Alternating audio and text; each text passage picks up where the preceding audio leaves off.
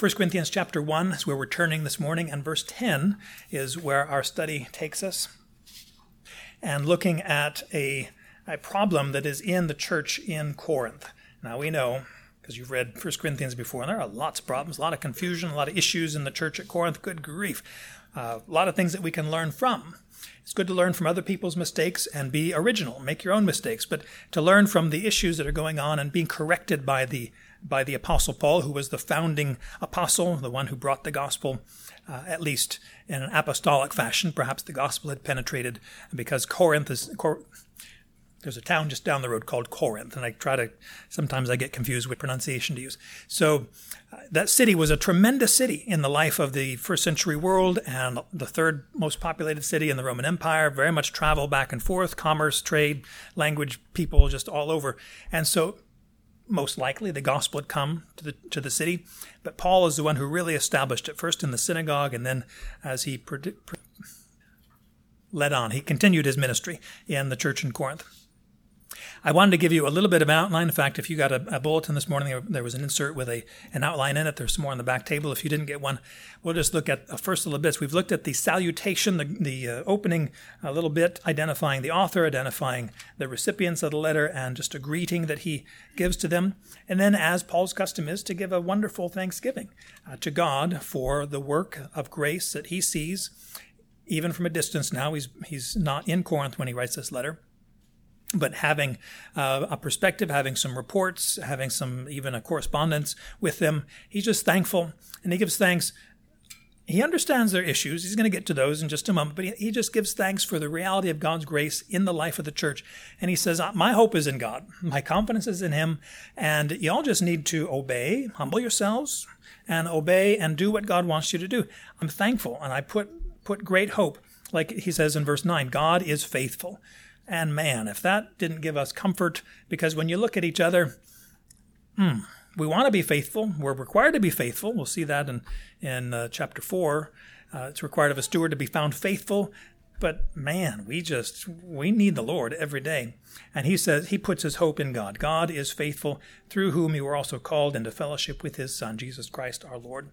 So having that basis, now he's willing and it's needful to launch into some gentle reproof and correction of this church in Corinth.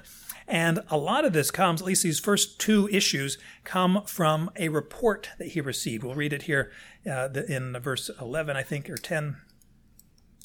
11, it says, from Chloe's people. Two reported problems that came to him as he's in Ephesus, most likely separated from Corinth by some distance. But two issues, we're going to begin looking at the first one this morning, and that is the issue of divisions in the church. Now, we shouldn't have divisions. We should all be the same. We're not dressing the same and talking the same, but we should all think the most important aspect of our life is not how we dress or how we talk or how we spend our money but what do we think about God? What do we think about doctrine? What do we think about the truth of God's word? And even the ministers, the preachers, the apostles in this context, those who are sent to work in these churches, how do we relate to them? How do we think about them? And should we have kind of a party spirit, more devoted to them, or even saying, well, I don't have anything to do with them, I'm just of Christ himself? All kind of reasons that division can happen in a local church. And so Paul addresses that first off. Then he goes into immorality in the church. We know this from chapters 5 and 6, and on it goes. We're not going to identify the other things that he responds to later throughout the rest of the letter. But these first two are issues that he has heard by the report of Chloe's people, there in verse 11. So let me read this text for us, beginning at verse 10 through verse 17, and then we'll look at it a little bit more carefully here. He says, "Now I exhort you, brothers, by the name of our Lord Jesus Christ, that you all agree, and that there be no divisions among you, but that you be made complete in the same mind and in the same judgment. For I have been informed concerning you, my brothers, by Chloe's people, that there are quarrels among you. I mean this, that each one of you says, or is saying, I'm of Paul, I'm of Apollos, I'm of Cephas, and I of Christ. Has Christ been divided? Was Paul crucified for you? Or were you baptized in the name of Paul?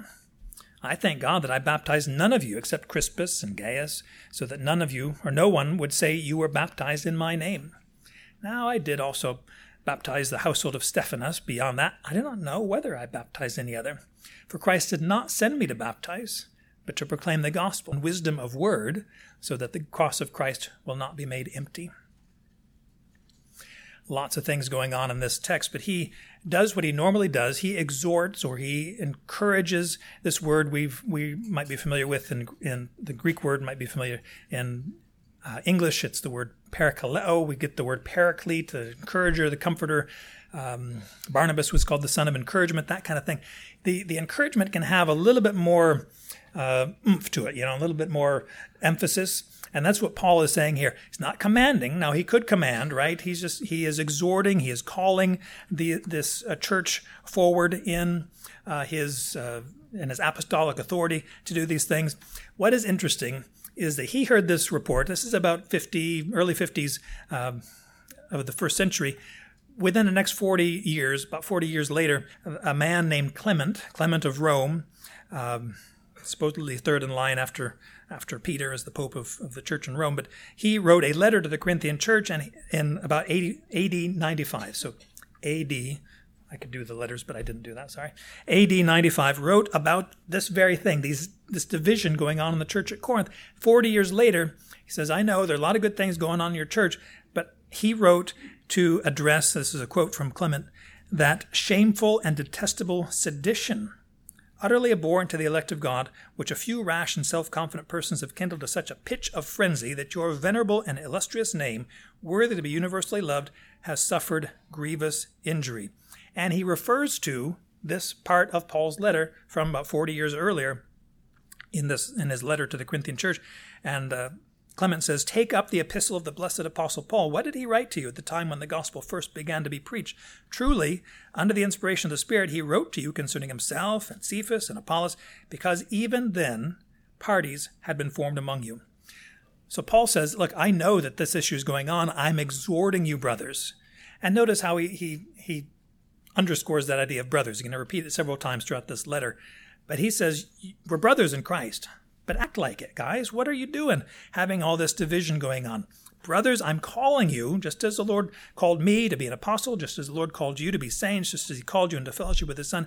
Brothers, act like it by the name of our Lord Jesus Christ. So this isn't just a wish list or I'd prefer this. This is apostolic authority, as some people have described it, a velvet-covered brick.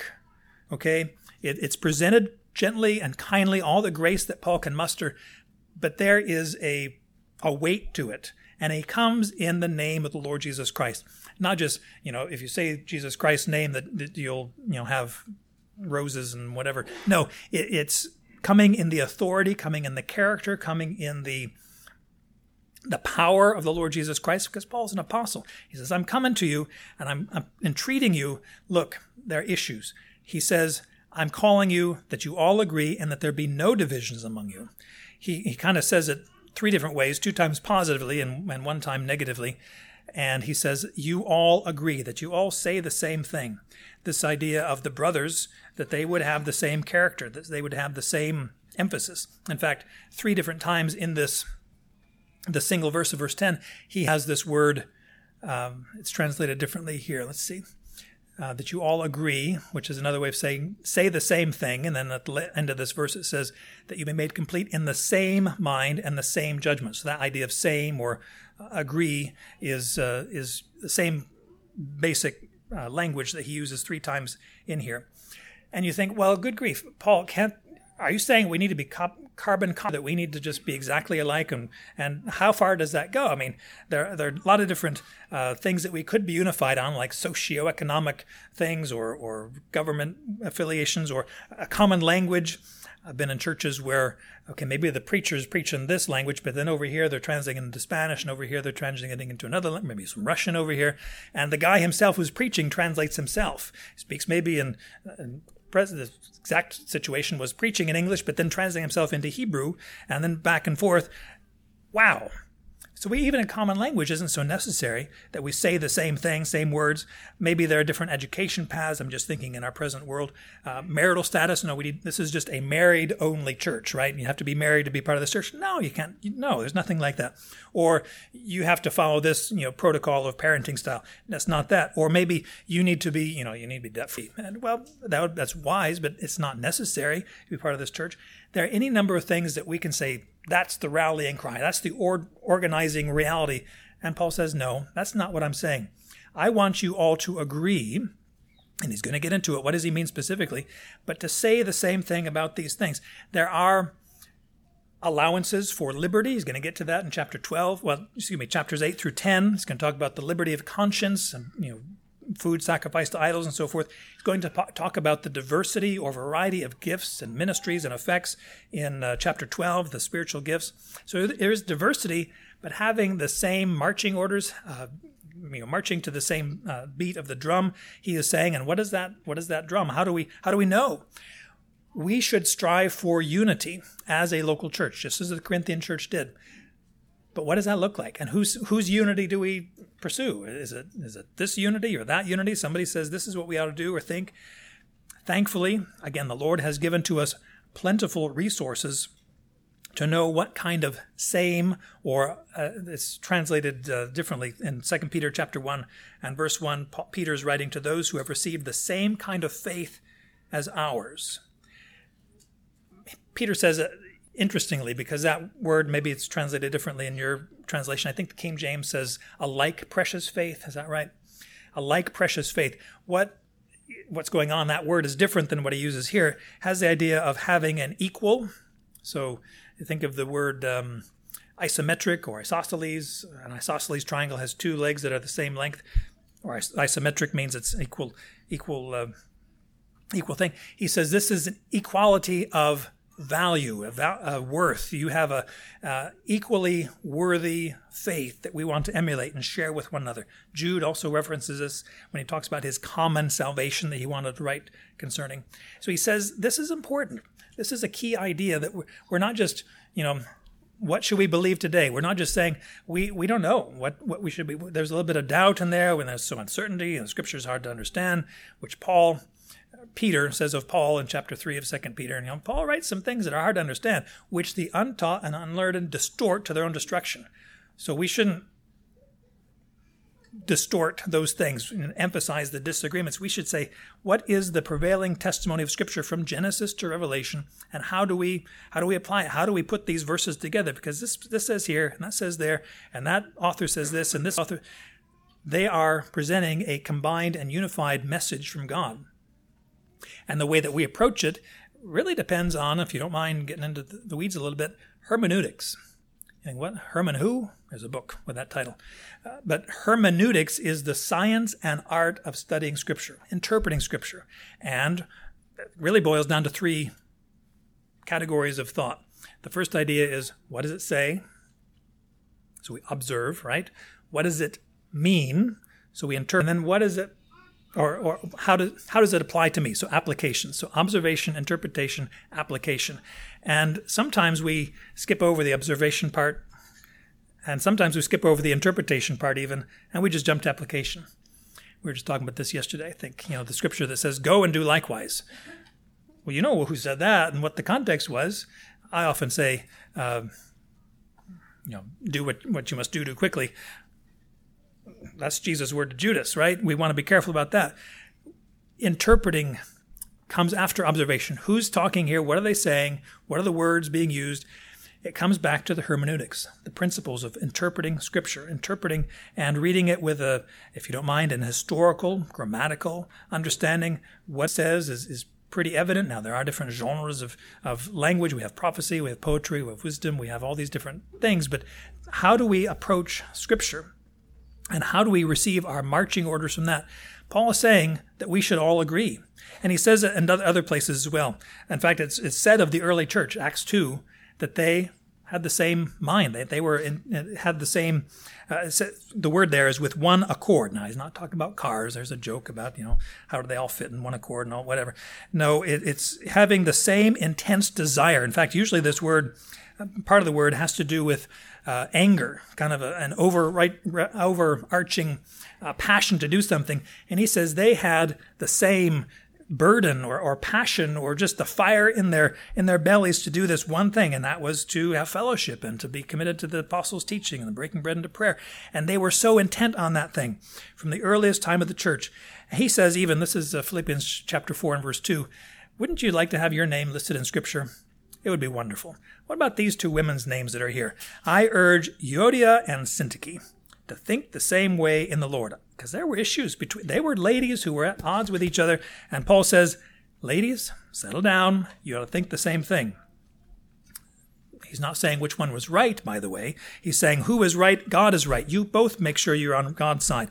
Don't be so, antagonistic toward one another. He says a very, very similar thing in Philippians chapter 2 and verse 2. The point is, this isn't just an unusual thing or a unique situation that Paul expects of the Corinthian church. He expects all the churches, all the believers to be intent on the same purpose, to have the same mind in mind, the same thinking going on, but also the same evaluation. He's going to use that at the end of this verse. Same discernment issue going on.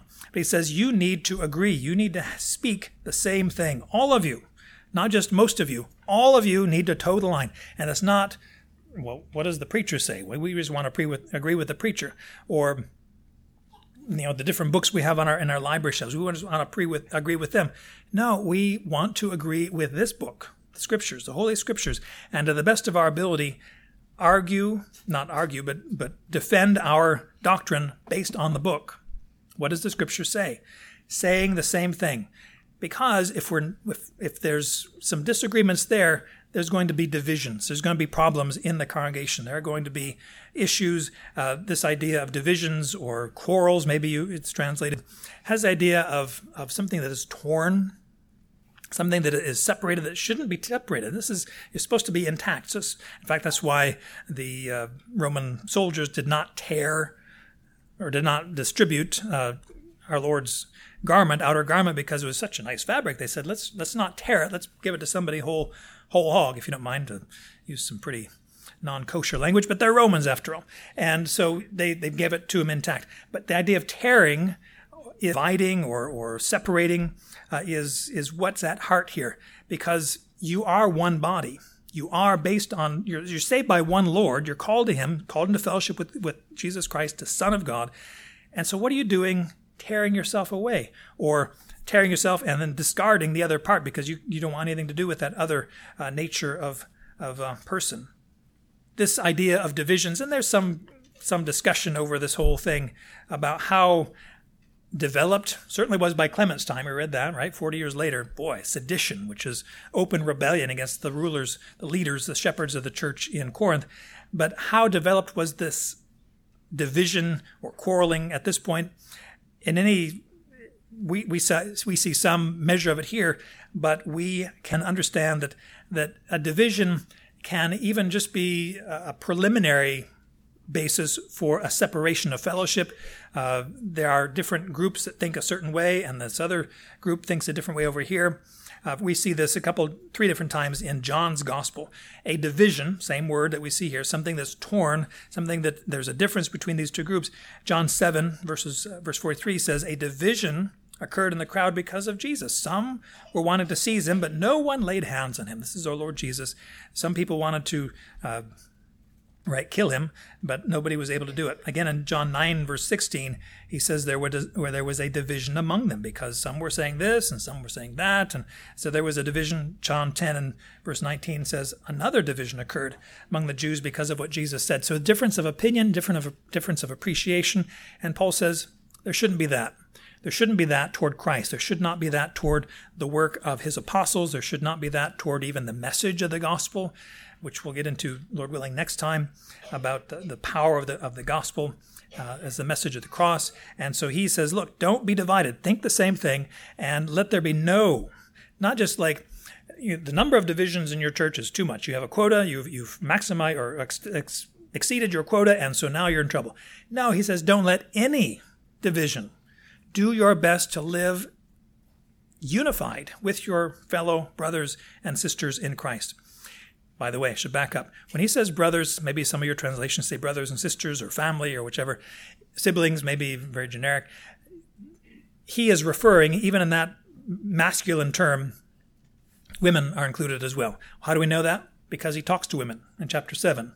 He talks about women to women in chapter 11 also. So it's not like he's just saying, this is for the men only, and women, you got to get your truth from your husband kind of thing. You know, he's appealing to every person, even boys and girls. Remember how he talks, not in this letter so much, but in Ephesians and Colossians, children which are in the congregation, you obey your parents. And Paul is speaking to them as this letter is being read aloud. So anyway, brothers includes everybody in the church, which means, in this regard, women, don't you be having divisions among you. Men, don't be doing that either. Kids, you do your best to live at peace with each other. You don't get into party kind of spirit. We want unity in so many different ways. He says here at the end of verse 10, again, positively, he said at first positively, then negatively, no divisions. And here in verse 10, that you be made complete in the same mind, in the same judgment. Be made complete, this idea is something that is repaired or fixed. Has the idea, a lot of times, at least in the Gospels, it's used to talk about how the fishermen repaired their nets. They mended their nets. They made them complete and able to be used again for the next time they went out. It talks about something that is prepared for in advance for something. It is something that is made adequate or sufficient for work, so that he says here that you may be complete, that you may be prepared for every good work, but you do it by thinking the same thing, having the same mind and the same judgment. This idea of mind has to do with not just the process of thinking, the thinking protocol, but the disposition or opinions that we have, the attitude of our mind. Even the same kind of word is used in Philippians 2 and verse 5. Have this mind in you, have this attitude or demeanor of life, outlook on life. Have this mind in you, which is also in Christ Jesus. And he goes on to describe the humility that our Lord endured, entered into willingly, and then therefore his exaltation after his death on the cross. And we should have that mind in us as well, to be humble and think of other people as more important than ourselves. A mindset, maybe you want to think of it that way. It is an orientation toward life. And he says, you don't have the same orientation toward life. Some people can be more pessimistic, some people optimistic. We should all be optimistic. We go in the power of God and with his message. Hateful by the world, but that's the only message that we need to give. We don't need to give whatever, but the gospel, the Christ, forgiveness of sin, the substitutionary atonement, that's what we pronounce and proclaim. He says, have the same judgment here. This goes a little bit farther than just an opinion or a mindset or a disposition of mind. This has to do with how do you intend to live your life? What purposes do you have? How have you rationally come to a conclusion, this is what we're going to do. This is where we're after. And boy, that's where the rubber meets the road. Certain people says we ought to do it this way, and certain people say we ought to do it this way, and then you have this other group. And as much as we can, we need to be intent on the same purpose, or here judgment, have the same opinion about these things, and even that we are willing to lay down our own personal preferences or prerogatives to advance the common good. In fact, he's going to say, return to that idea in chapter 12, that we have been given a manifestation of the Spirit for what? For the common good. Use it to advance the church, advance the Bible, the body. We should have the same judgment. Now he gets into, which is not gossip. Verse 11, it's not gossip for an important reason. I'll get into two important reasons. He says in verse 11, I have been informed concerning you, my brothers, by Chloe's people, that there are, in fact, if you don't mind, quarrels among you. So this idea of I've been informed, you've been told on. This is not a tattletale issue. I've been informed concerning you, my brothers. Here's again that family relationship, that calling him, hey, you guys, you're better than this. You act differently because you're not worldly anymore. But he's going to get into that, talking about fleshly, carnal Christians. He says, you're different than that. You act like it, guys and ladies. He says, I've been informed. It came to my attention certain things about what's going on in the church in Corinth. Now, Paul had been in Corinth for a year and a half, right? Ministering the gospel and establishing the church and raising up leaders and just doing all those things. But he left. He's an itinerant minister. He goes around different things. Second longest time he'd been in any place, well, other than prison, but because he was 3 years in Ephesus, right? A year and a half in Corinth. And now he says, I've been told something has come to my attention. And he even names who it was who told him, which this is the only time Chloe's name is mentioned here. So we really don't know. Was she somebody from Corinth? Is she somebody from Ephesus, where probably Paul was at the time, writing back to the church in Corinth? Why is she named? And it says by Chloe's people. It literally says of those people of Chloe. Well, is Chloe a businesswoman? Is this talking about household people, which could include a business? Is it talking about her children? Is it talking about maybe some slaves that she has, maybe some freedmen working for her?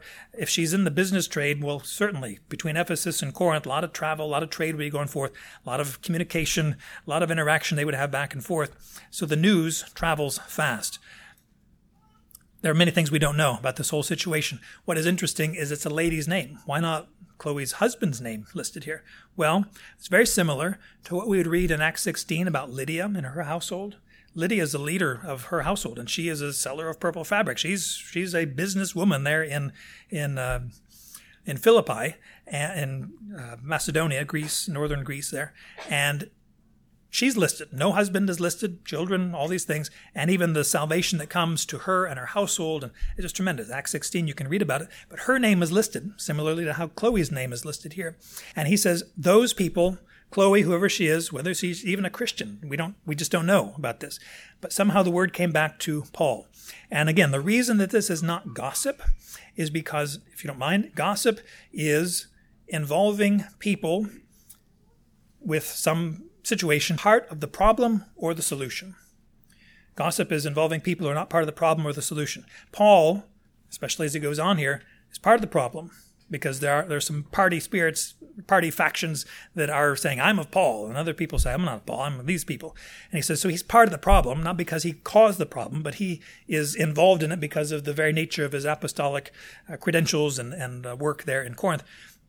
But he's also part of the solution, because he's an apostle, because he has a special relationship to that church particularly, but also just as an apostle of Christ, he needs to know these things.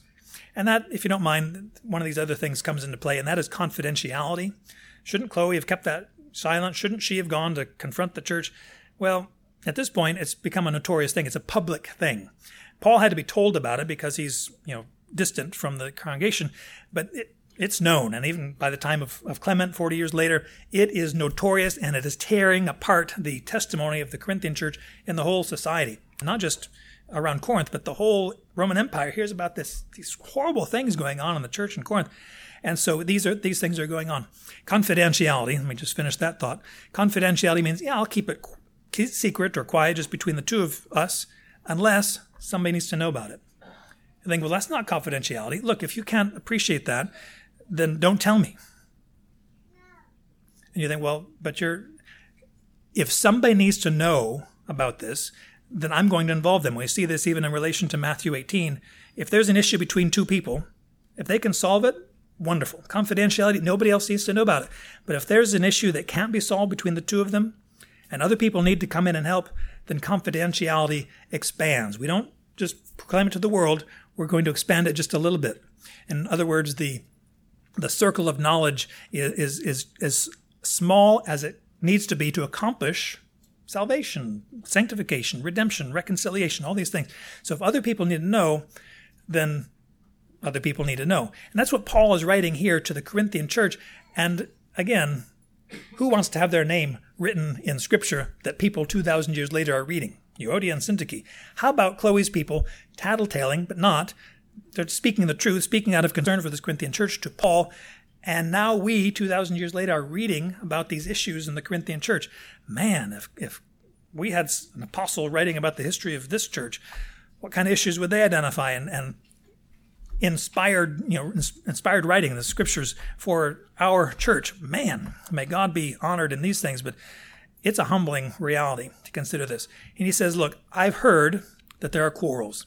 Same idea of divisions, but this has more to do with verbal jousting or conflicts that they had. Not so much coming to blows quite yet, not striking each other, but it does have to do with something that is not in the nature of Christians to do.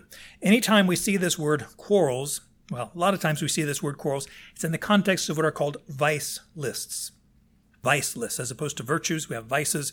And so many times we see quarreling is a work of the flesh. It's a work not of the Spirit. It's not a fruit of the Spirit.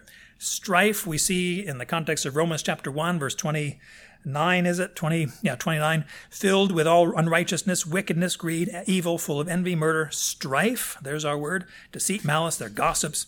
We see it again in chapter 13, verse 13. We see it again in Galatians 5 in relation to the fruit the works of the flesh and the fruit of the Spirit.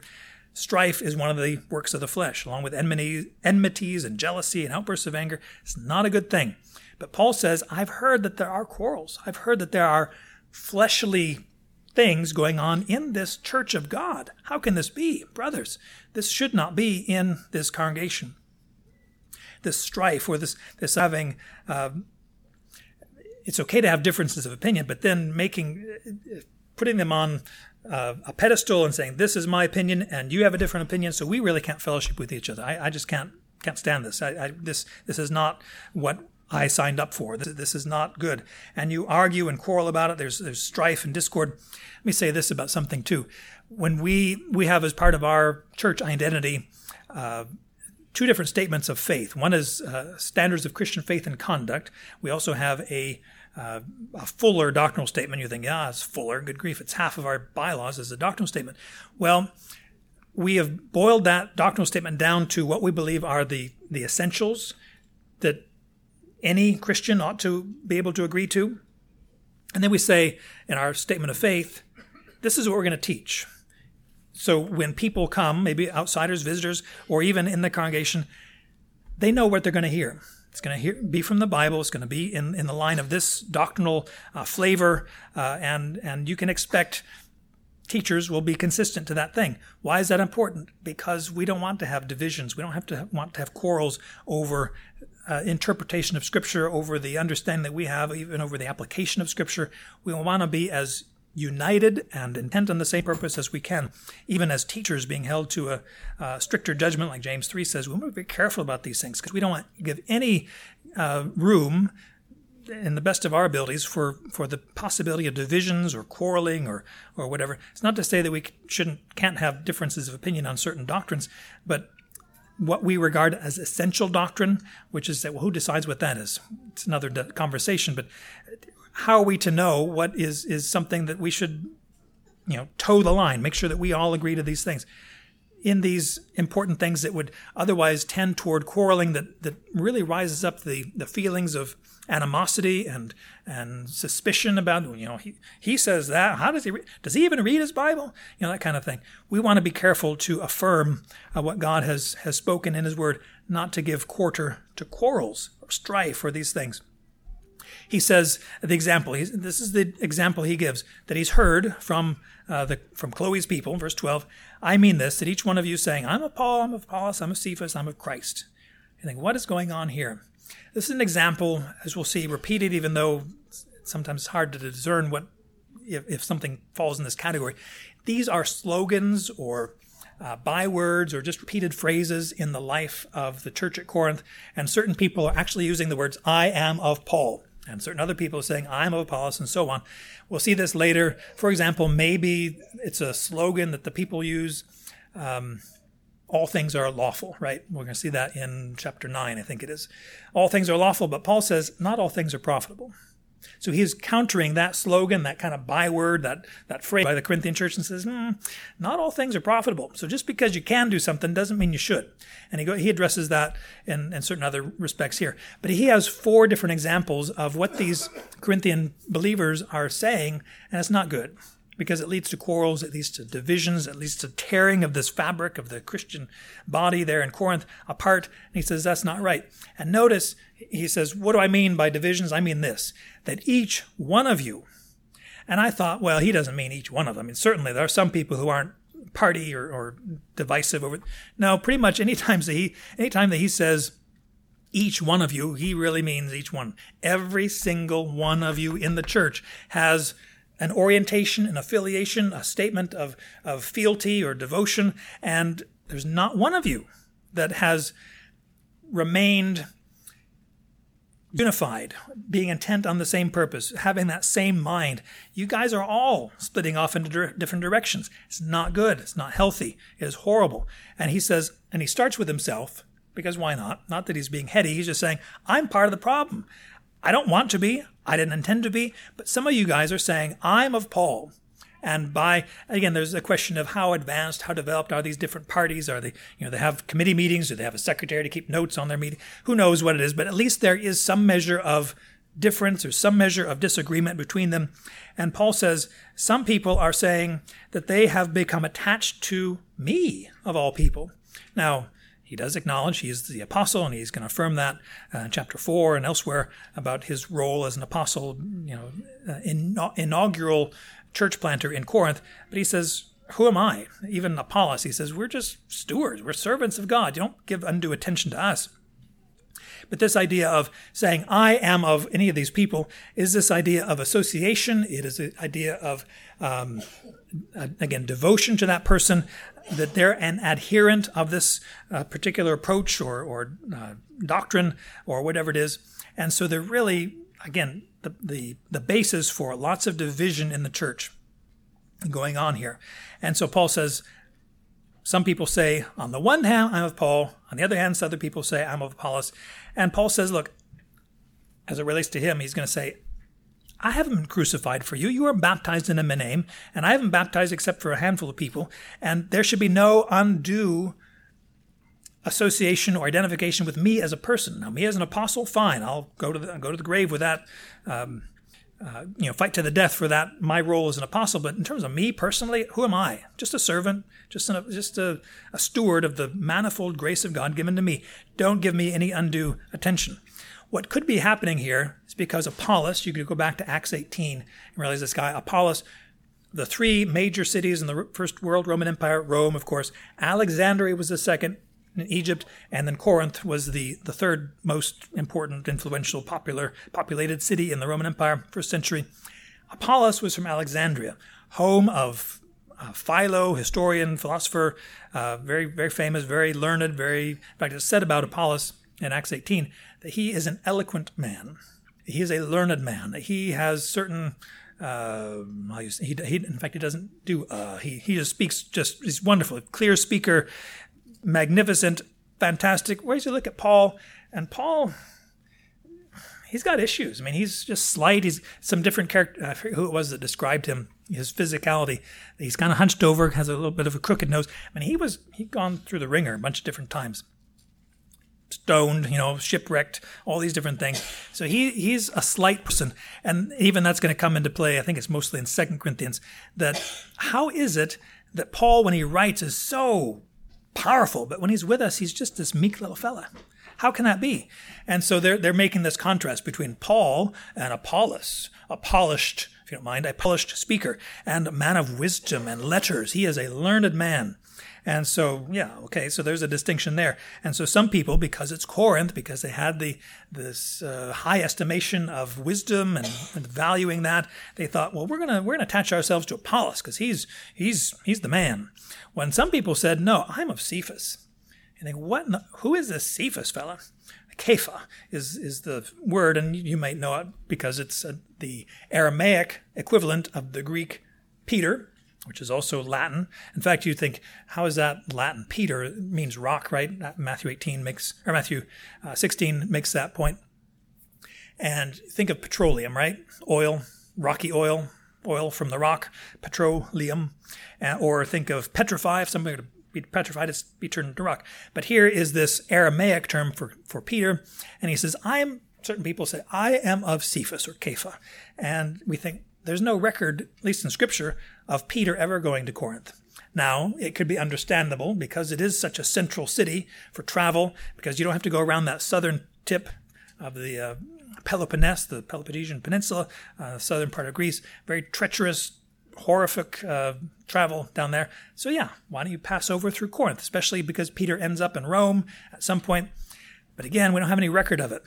Is it perhaps that some people say, I don't like Paul, and Apollos, who came after Paul's ministry, read that in Acts 18 and first verse of chapter 19, when Paul leaves Corinth, Apollos goes over to Corinth. And so there's that kind of transition. And they say, I don't like either of those founding kind of teachers. I'm going to go for Peter because he's Peter, right?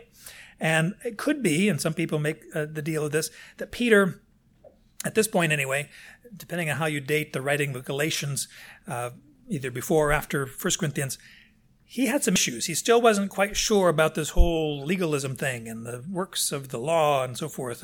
And there was some confusion. You can read about that at the end of chapter 2 of Galatians. And so maybe these people were because it wasn't a very big, there were Jewish influences in Corinth just because of the nature of the city, its identity and so forth. But how much was the synagogue active? There was a synagogue there in Corinth. That's where Paul started his ministry. But it could be that those who attached themselves to Peter said, we want to become Jews. We want to obey this law. I mean, that's life, right? To have these different dietary things and the festivals, this is so wonderful. And they want rules and regulations. It could be. I don't know. You're kind of making things up. But having this attachment to Cephas could lead to that kind of an affinity toward legalism. Peter had to be confronted by Paul. And again, read that in Galatians chapter 2. So there could be that going on. I don't want Paul. I don't want Apollos. I'm going to go after Peter. But then there are those who say, I don't want any of those guys. I'm of Christ.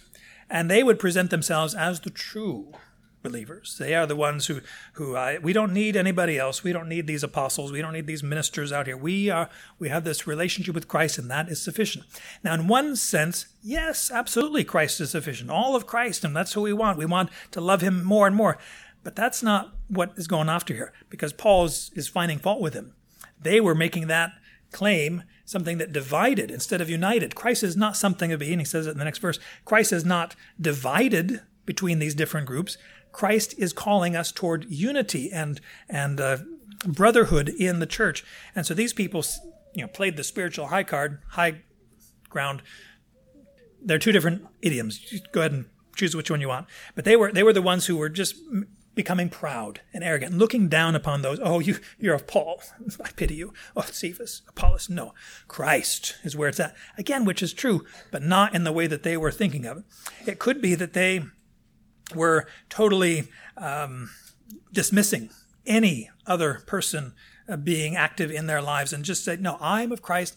Jesus and me is all I need. And those people that would then forsake even the assembly of the church. That many of those, you've seen them, you've heard about them, you maybe were one at some point. Well, you just didn't, you love Jesus, of course, but his people, I'm gonna focus on Jesus. I can have church in the forest as hunting the deer. Jesus and me, that makes what I'm after. And so this is not the right attitude because it leads toward divisiveness. He says, verse 13, has Christ been divided? No. Christ brings us together. He's broken down, Ephesians 2, broken down the middle wall of partition. We've brought together Jew and Gentile have fellowship. And so we have a cause for unity, not for division or separation. And he gets into a personal example over here in verse 13. Is Paul crucified for you? Let me just think back. One of the things that Paul was not ever not guilty of, but did not participate in his life, and that is being crucified. He was stoned. He was, beaten. He was shipwrecked. How many different times? Spent days and nights in the open ocean. He went without food, all these different things, but crucifixion, never part of his experience. He was beheaded at the end of his life, according to church history anyway. And so he says, was Paul crucified for you? Because he comes right to the issue.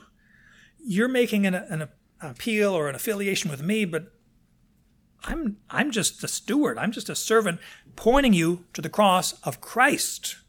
Make sure that your perception, your thinking, your orientation is on Christ, not in a divisive, factious way, but on a reality.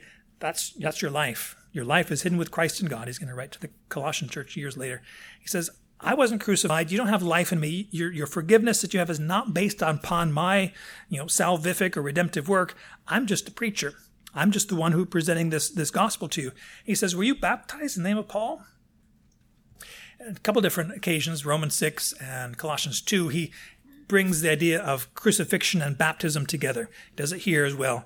He says crucifixion and baptism ought to follow because baptism really pictures and even makes concrete or emphasizes the reality we're in Christ. We have been crucified with him, buried with him in death, and raised up together with Christ, not with Paul. And some people, and this is going to come a little bit later in chapter 15 about being baptized for the dead. What in the world is he talking about? There's some misunderstanding that the Corinthian church had regarding baptism, that somehow just because Paul was the one who performed the baptism, somehow they were making their allegiance to him. No. When we baptize people, it's not in the name of the elder so-and-so. No, we do it, baptize in the name of the Father and the Son and the Holy Spirit. That's the affiliation. That's the identification. That is the profession of loyalty that we inspire or call upon each person in baptism to proclaim. It's not me. It's not the person who performs the baptism. Paul, he says, there's no special thing about who does the baptism. It's being baptized in the name of Christ. And then he gives this example, verses 14 and 15. I thank God. And this is kind of a off the cuff. It illustrates, I guess, the ad hoc nature of how Paul is writing this letter, because he says, I thank God I baptized none of you except Crispus and Gaius. Crispus is the leader of the synagogue mentioned back in chapter 18 of Acts. And he says, I baptized them because he was one of the early converts. And it could be that Gaius is a wealthy man in Corinth, and he mentions in Romans 16, I think it is, 16 verse 23, that Gaius is host to me and to the whole church in Corinth. So he was a wealthy person, tradesman, whatever, also baptized by Paul, an early convert. We're going to see a little bit later in chapter 16 of 1 Corinthians, Stephanus, which is going to be reminded here, also was baptized. He was an early convert. But here we see Paul says, I didn't actually perform the baptism of more than Crispus, Gaius, maybe their households. He's just specifically, he says Crispus and Gaius, so that no one of you could say you were baptized in my name. That's not what's going on there in baptism. I didn't baptize you in the name of Paul. I baptized you in the name of the Father and the Son and the Holy Spirit. And then he says, I remember. I did also baptize the household of Stephanus. And beyond that, I don't know whether I baptized any other. If we were writing this letter in our modern 21st century era, we would have just amended, right, gone back and to verse 14 and said, I baptized Crispus and Gaius and the household of Stephanus. But because he is most likely dictating this letter to somebody who is writing it down, and they're writing it down not, again, on an electronic word processor or with pencil, parchment perhaps, or papyrus, and with ink. And so you can't just scratch out or white out. All these modern things are not there. So as he is saying this thing, oh yes, Stephanus. And it could be that Stephanus is right here next to Paul as he's reciting or dictating this letter. And Stephanus said, Paul, you baptized me and all my household. He said, I remember. And so he amends himself in the course of this. What does this illustrate? The nature of how the scriptures came to be. It's not so much the writers who were inspired. It is the work that they write. The writings are inspired. You can read about that in 2 Timothy 3:16. The word of God is, or all scripture is God breathed or breathed out by God, or however you want to translate that very unique word in 2 Timothy 3:16. But it shows us how at the production of scripture. He says, look, I didn't baptize any other. Verse 17 gives the commentary or the reason why he's glad for that happy act of providence. It just happened. It wasn't like it was a calculated thing. I'm only going to baptize these people so they can, have a, copyright or special patent or special privilege. No, it just didn't work out that way. I baptized them, and them, done. Christ did not send me to baptize. Well, what are you doing, Paul? Are you saying baptism is not important? No, he's not saying that. But he's saying for his role specifically, he was called to proclaim the gospel, to preach the good news, to evangelize people. And he says, he's kind of stepping into a little bit farther what's going on, the reasons for this division. But again, first, baptism and evangelizing are not separate things that we need to say, well, you're the baptizing people. We're over here preaching the gospel. No, they go together. Preaching of the gospel, preaching of the cross goes together with baptism. In fact, Jesus said it, right? Make disciples, baptizing them. Teach the gospel, baptize them. We see it in Acts 2. What did the people do? They heard the gospel and they were baptized. We don't want to make a distinction and separate baptism from gospel. But Paul is saying it's not where other people can baptize. Even Jesus came to preach the kingdom. He wasn't baptizing. His disciples are baptizing. Was that a problem? Is Jesus somehow separate? No, he's just saying he can only do so much. Isn't that wonderful that there's delegation? That's wonderful, freeing reality. And Paul says, I'm going to focus on that which I must do. Woe is me if I do not preach the gospel. And so he goes on and says, I'm going to proclaim the gospel. But now he steps into it a little bit farther, not in wisdom of word, so that the cross of Christ will not be made empty. He says, I am proclaiming the gospel not in a clever way, not in a way, literally it says wisdom of word. This is the first time of many times he's going to use this idea or concept of wisdom, Sophia in Greek, and of 73 different times in the Greek New Testament. This word family, whether it's thinking wisely or wisdom itself, 73 times in the Greek New Testament, 28 of those times. So a third of these times it's used in 1 Corinthians. And if you don't mind, all but 2 are in this text of chapters 1 through 3 of 1 Corinthians. In other words, wisdom is a key issue, a key kind of a sticking point. It's one of the reasons behind the divisiveness going on in the church in Corinth, because there's some people that says, well, in order to be accepted in today's society, first century Roman world, we need to have the wisdom of the world. We need to kind of attract, present our truth in the same line as Philo or some of these other people. Certainly, because it's Greek, right? After our ancestors, Socrates and Plato and Aristotle, we need to be in that kind of a fashion. We need to present our truth in that. Paul says, no, I'm not coming to you with, and there are different ways. How many different? A couple dozen different ways. Just 2 words are translated in so many different translations. What is presented here, wisdom of word. Some other translation says big sounding words, or clever words, or cleverness of speech, or eloquent wisdom, or fancy rhetoric of my own, intellectual arguments. You're getting the idea that something's deeper going on here. Why don't you just preach the gospel? Well, that's what Paul says I do. I preach the gospel not in this kind of way, not with profound words and high-sounding ideas, not spinning an eloquent intellectual argument, rhetorical showboating. This idea of how you present the truth is very important to the Corinthian people, at least certain people in the Corinthian church. Wisdom and eloquence, wisdom that consists of mere rhetoric or words that sound wise. Oh, that's really profound what he was saying. And Paul says, I didn't come preaching to you in a manner of wisdom, preaching to you after the pattern or philosophy of the world. I came to preach the cross of Christ so that the cross of Christ will not be emptied of its power. Maybe you want to understand it that way.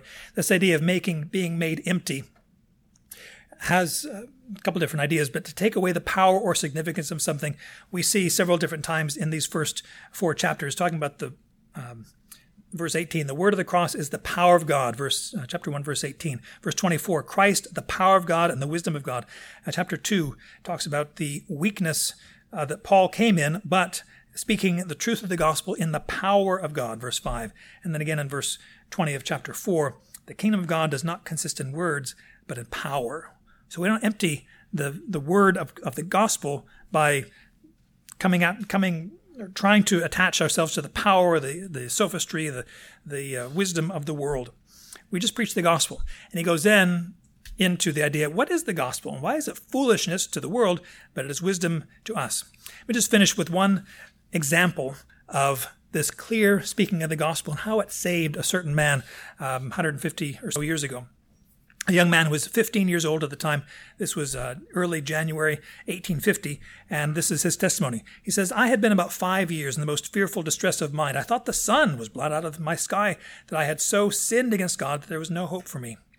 I knew it was said, believe in the Lord Jesus Christ, and thou shalt be saved, but I did not know how, or did not know what it was to believe in Christ. And then he goes on, he says, I sometimes think I might have been in darkness and despair until now, had it not been for the goodness of God in sending a snowstorm one Sunday morning while I was going to a certain place of worship. I turned down a side street and came to a little primitive Methodist church. In that chapel, there were maybe a dozen or 15 people. The minister, the professional or whatever, did not come at that morning. He was snowed in, I suppose. At last, a very thin-looking man, a shoemaker or tailor, something of that sort, went up into the pulpit to preach. He was obliged to stick to his text for the simple reason that he had little else to say. The text was, "Look unto me, and be ye saved, all the ends of the earth." It's from Isaiah 45 and verse 22. And then he relates some of what the preacher said. It's a very simple text indeed. It says, "Look.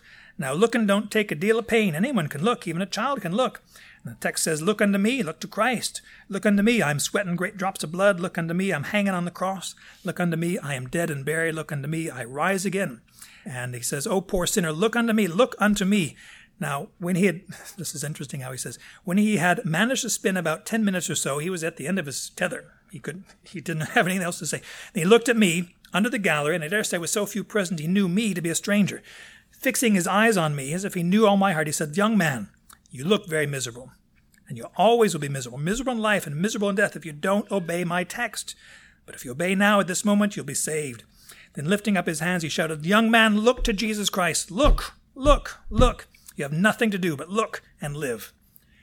This young man who was troubled, he knew the gospel, but he says, "I did not know what it was to believe in Christ," said, "I saw at once the way of salvation. There and then the cloud was gone, the darkness was rolled away, and that moment I saw the sun, and I could have risen that instant and sung with the most enthusiastic of them of the precious blood of Christ and the simple faith which looks alone to him. I thought I could have sprung from the seat in which I sat and have called out, 'I am forgiven! I am forgiven! A monument of grace, a sinner saved by blood.'" If you hadn't guessed already, that is the testimony of salvation of Charles Haddon Spurgeon, Prince of Preachers. Wow! But he was saved through the simple, if you don't mind, simplistic preaching of the gospel through an untrained tradesman, whatever he was, shoemaker, tailor, something of that sort. But it is the power of God. The gospel is the power of God. And Paul says, I don't want to take anything away from the gospel.